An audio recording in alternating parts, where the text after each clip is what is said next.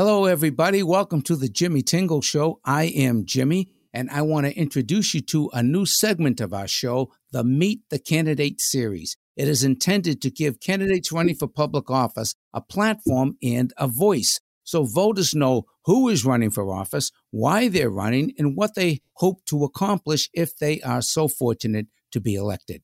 So please feel free to share these interviews with your family and friends and citizens around this fine land, because an educated and informed population is essential for a healthy democracy. And isn't that what we all really want? A healthy democracy?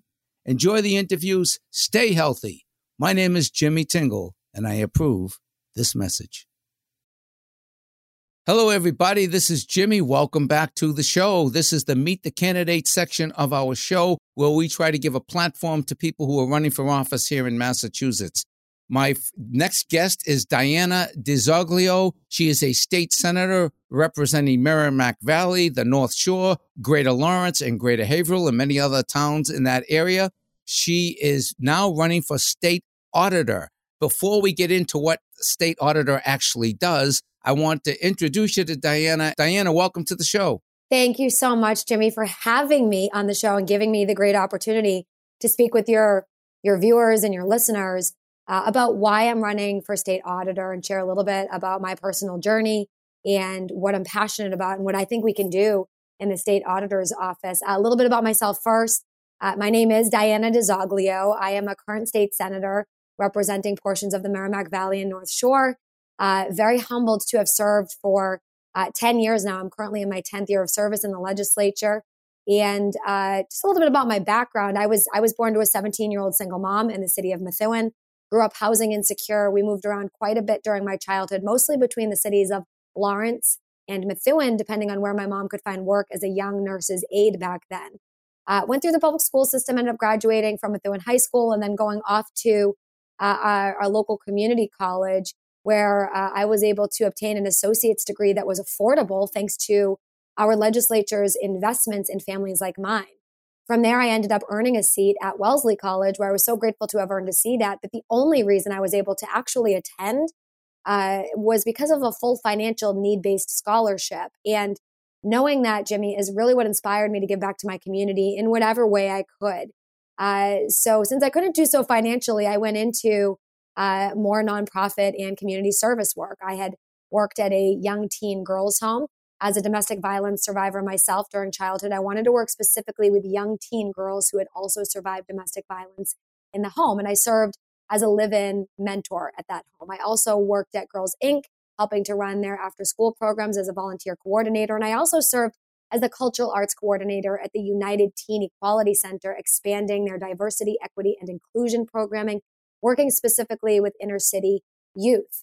Now, simultaneously through those years, I continued to do what I did to pay my way through college, which was waitress and clean houses. As many working families know, you might love what you do for a day job, but it doesn't always afford you with the opportunity to live with a standard of dignity in the community that you're working hard to serve. This is one of the reasons why I've been such a passionate advocate for our labor organizations to make sure that working families have a voice to live with a standard of dignity in their communities. But Jimmy, look, it was during that time that I was doing all of these different jobs that I got offered a job working in the House of Representatives as a legislative aide. There was a state rep that needed someone who spoke fluent Spanish and had deep community ties. And I had both of those things to offer.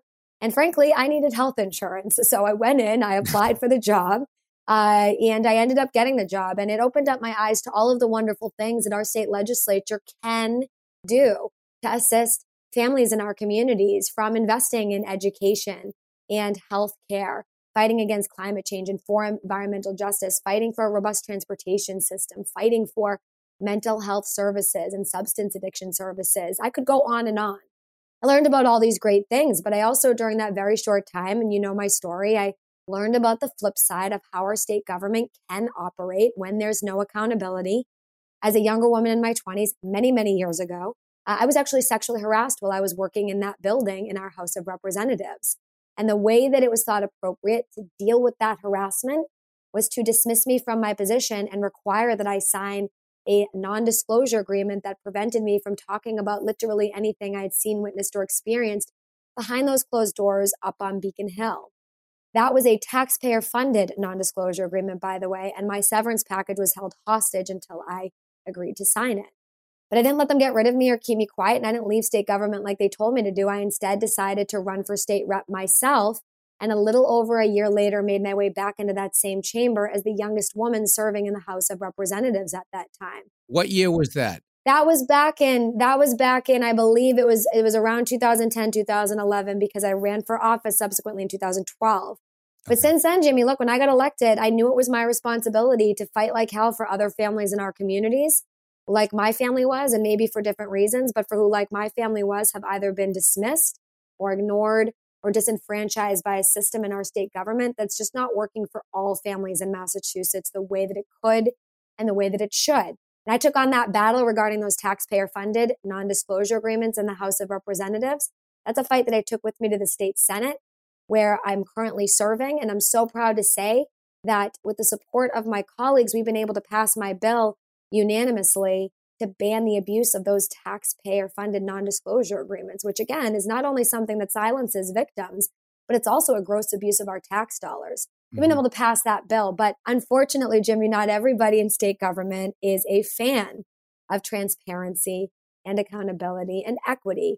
So this is why we have so much more work to do, not just on that issue, but on so many other issues concerning transparency and accountability. And as a state senator, I've been standing up and speaking out about things like the Holyoke Soldiers Home tragedy, for example, where we lost 77 veterans due to mismanagement at that home.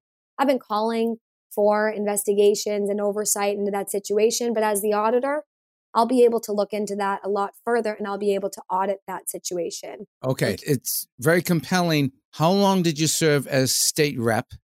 6 years. 6 years. And how long did you serve as state senator? 4 years. 4 years. Okay. So now you're running. 4 years in total. Yes. What were you most proud of as state senator and why are you running for auditor and what does the auditor do? Because I want to know, and I know my listeners want to know.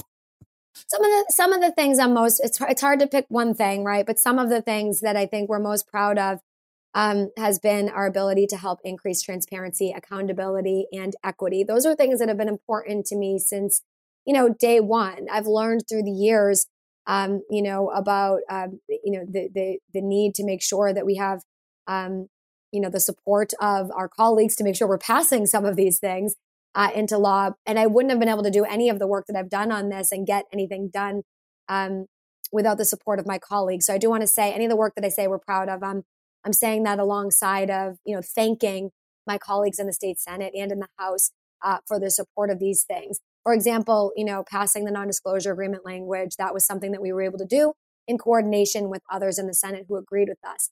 But we have a lot more work to do because, like I said, we have these areas where we do need a light shine on what's been happening, where we haven't seen the accountability that we need. I want to just finish by answering your first initial question alongside of my background and why I'm running about what does the state auditor do? I think that's important. Yes. So the state auditor, a lot of people have asked me why I would ever leave my job in the Senate of advocating for our local communities and legislating to go and do something like count beans in the back room.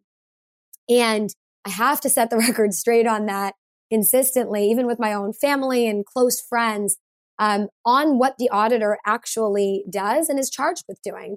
The state auditor here in Massachusetts is an elected role that has a responsibility of being the state's chief accountability officer. It's a quality control manager, so to speak, that doesn't just do quantitative audits and financial audits, but that is also charged with doing qualitative audits and looking at our state agencies and organizations and making sure that they're operating as efficiently and effectively as possible. Certainly, there are accountants and there are CPAs and there are auditors that do work in the auditor's office, which is over 200 people currently. But the auditor herself is charged with being the state's chief accountability officer and managing that office and connecting with residents across the Commonwealth to hear from all of you about what your concerns are regarding these state agencies. She's then responsible for taking that information back to the office and charging her team with conducting the necessary investigations and audits that need to occur, and then producing a report that is, hopefully helpful in moving forward things like legislative policy initiatives to make the necessary changes that might need to be implemented according to the audit that is released. So they say that the state budget is a reflection of our values. You can tell a state or a country's or a city's values by the budget and the allocations of funds. Do you think our current budget is accurately reflecting our values in the state? I think that we need to put a lot more of our investments into things like mental health, substance use disorder, education, and services for our most vulnerable populations across the board.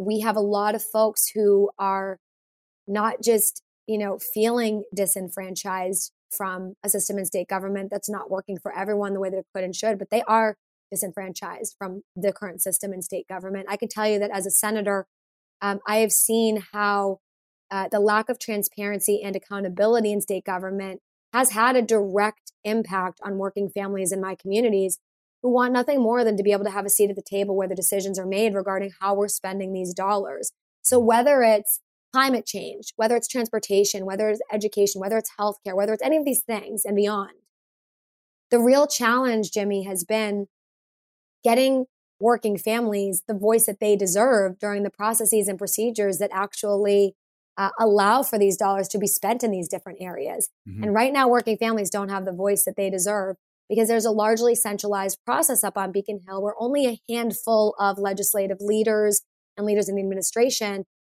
really have a say in those final decisions. Many times I will just be forthcoming here. As a senator, many times I will not even be given an hour to read and reflect on a piece of legislation that I'm expected to vote on before we have to take the vote. Now, if I, as a senator, am not given ample time to consider legislation or funding priorities for the Commonwealth for my district, what does that say about how working families are being treated regarding this process? So my issue here has been, regardless of where we're spending the money or how we're spending the money, we need to first start with allowing families in our communities who are the taxpayers who are funding these budgets that we are voting on. We need to allow those taxpayers a seat at the table where the decisions are being made. And right now, that's not happening the way that it could and the way that it should. And that's one of the reasons why I'm running for state auditor, to help to open up the process in whatever way I can and make sure all working families, regardless of our family background, bank balance, or zip code, have a seat at the table before and not after those decisions are made.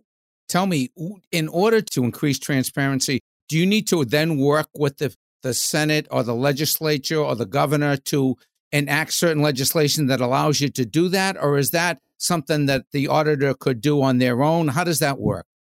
So the auditor can work on legislative policy and has in the past. Our current auditor works with legislators and files policy proposals based on the audits that her office has conducted.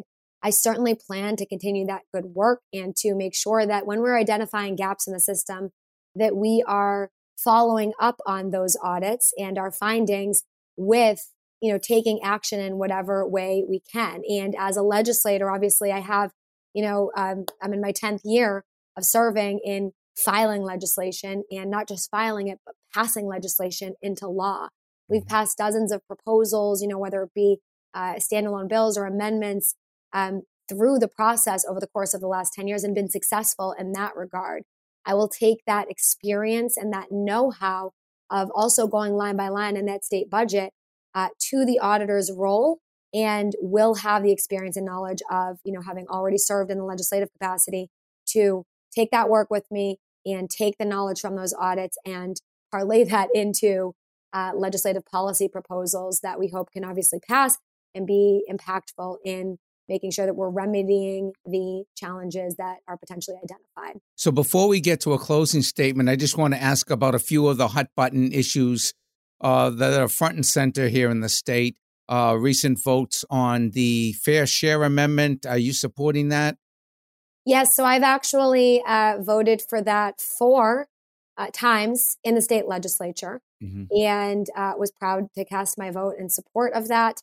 We are advocating for its passage. We know about the, ballot initiative, and I'm strongly supporting that. I was actually the first elected official, I believe, to my understanding, in my district, my Senate district currently, to sign a pledge to support this proposal moving forward. And, the intent was to help inspire others to sign on. Okay. Just for those who don't know what the Fair Share Amendment is, Jimmy, It's if I the may, millionaire's tax. tax and proceeds from the Fair Share Amendment would go towards education and transportation. Now, I will say, as a legislator, I have been highlighting the need to make sure that these funds are allocated to where the language of the current proposal says they must be allocated to. I have seen all too often, however, during my time in the legislature, that when we do have proposals that pass on ballot initiatives, and I'll take cannabis, for example, recreational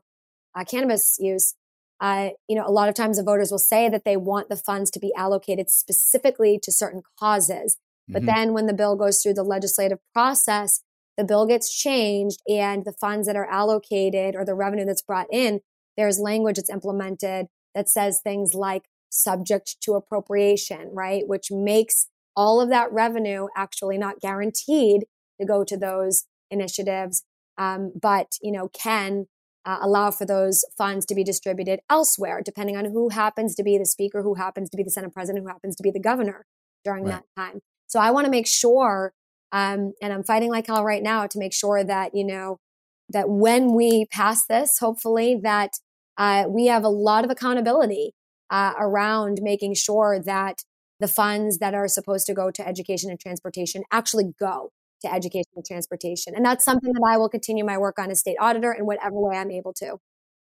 In terms of the driver's license issue that was recently voted on, how did you vote on that? What do you feel about that? Yeah, I believe this is a matter of public safety, and working families need to be able to get to work, drop their kids off at school, and go to their doctor's appointments. And this is driver's license for undocumented residents. Yes. Right. Yeah. Yes. And, families who are trying to go through the process to get their necessary paperwork to get to where they need to be in the immigration process at the federal level, they need to be able to drive to those appointments too. Right. And to get to them safely. Furthermore, it was brought to our attention by the Police Chiefs Association that this is a matter of public safety for officers, for residents, as well, alongside of the tremendous need for working families, regardless of their status, to be able to access healthcare, education, and work opportunities here.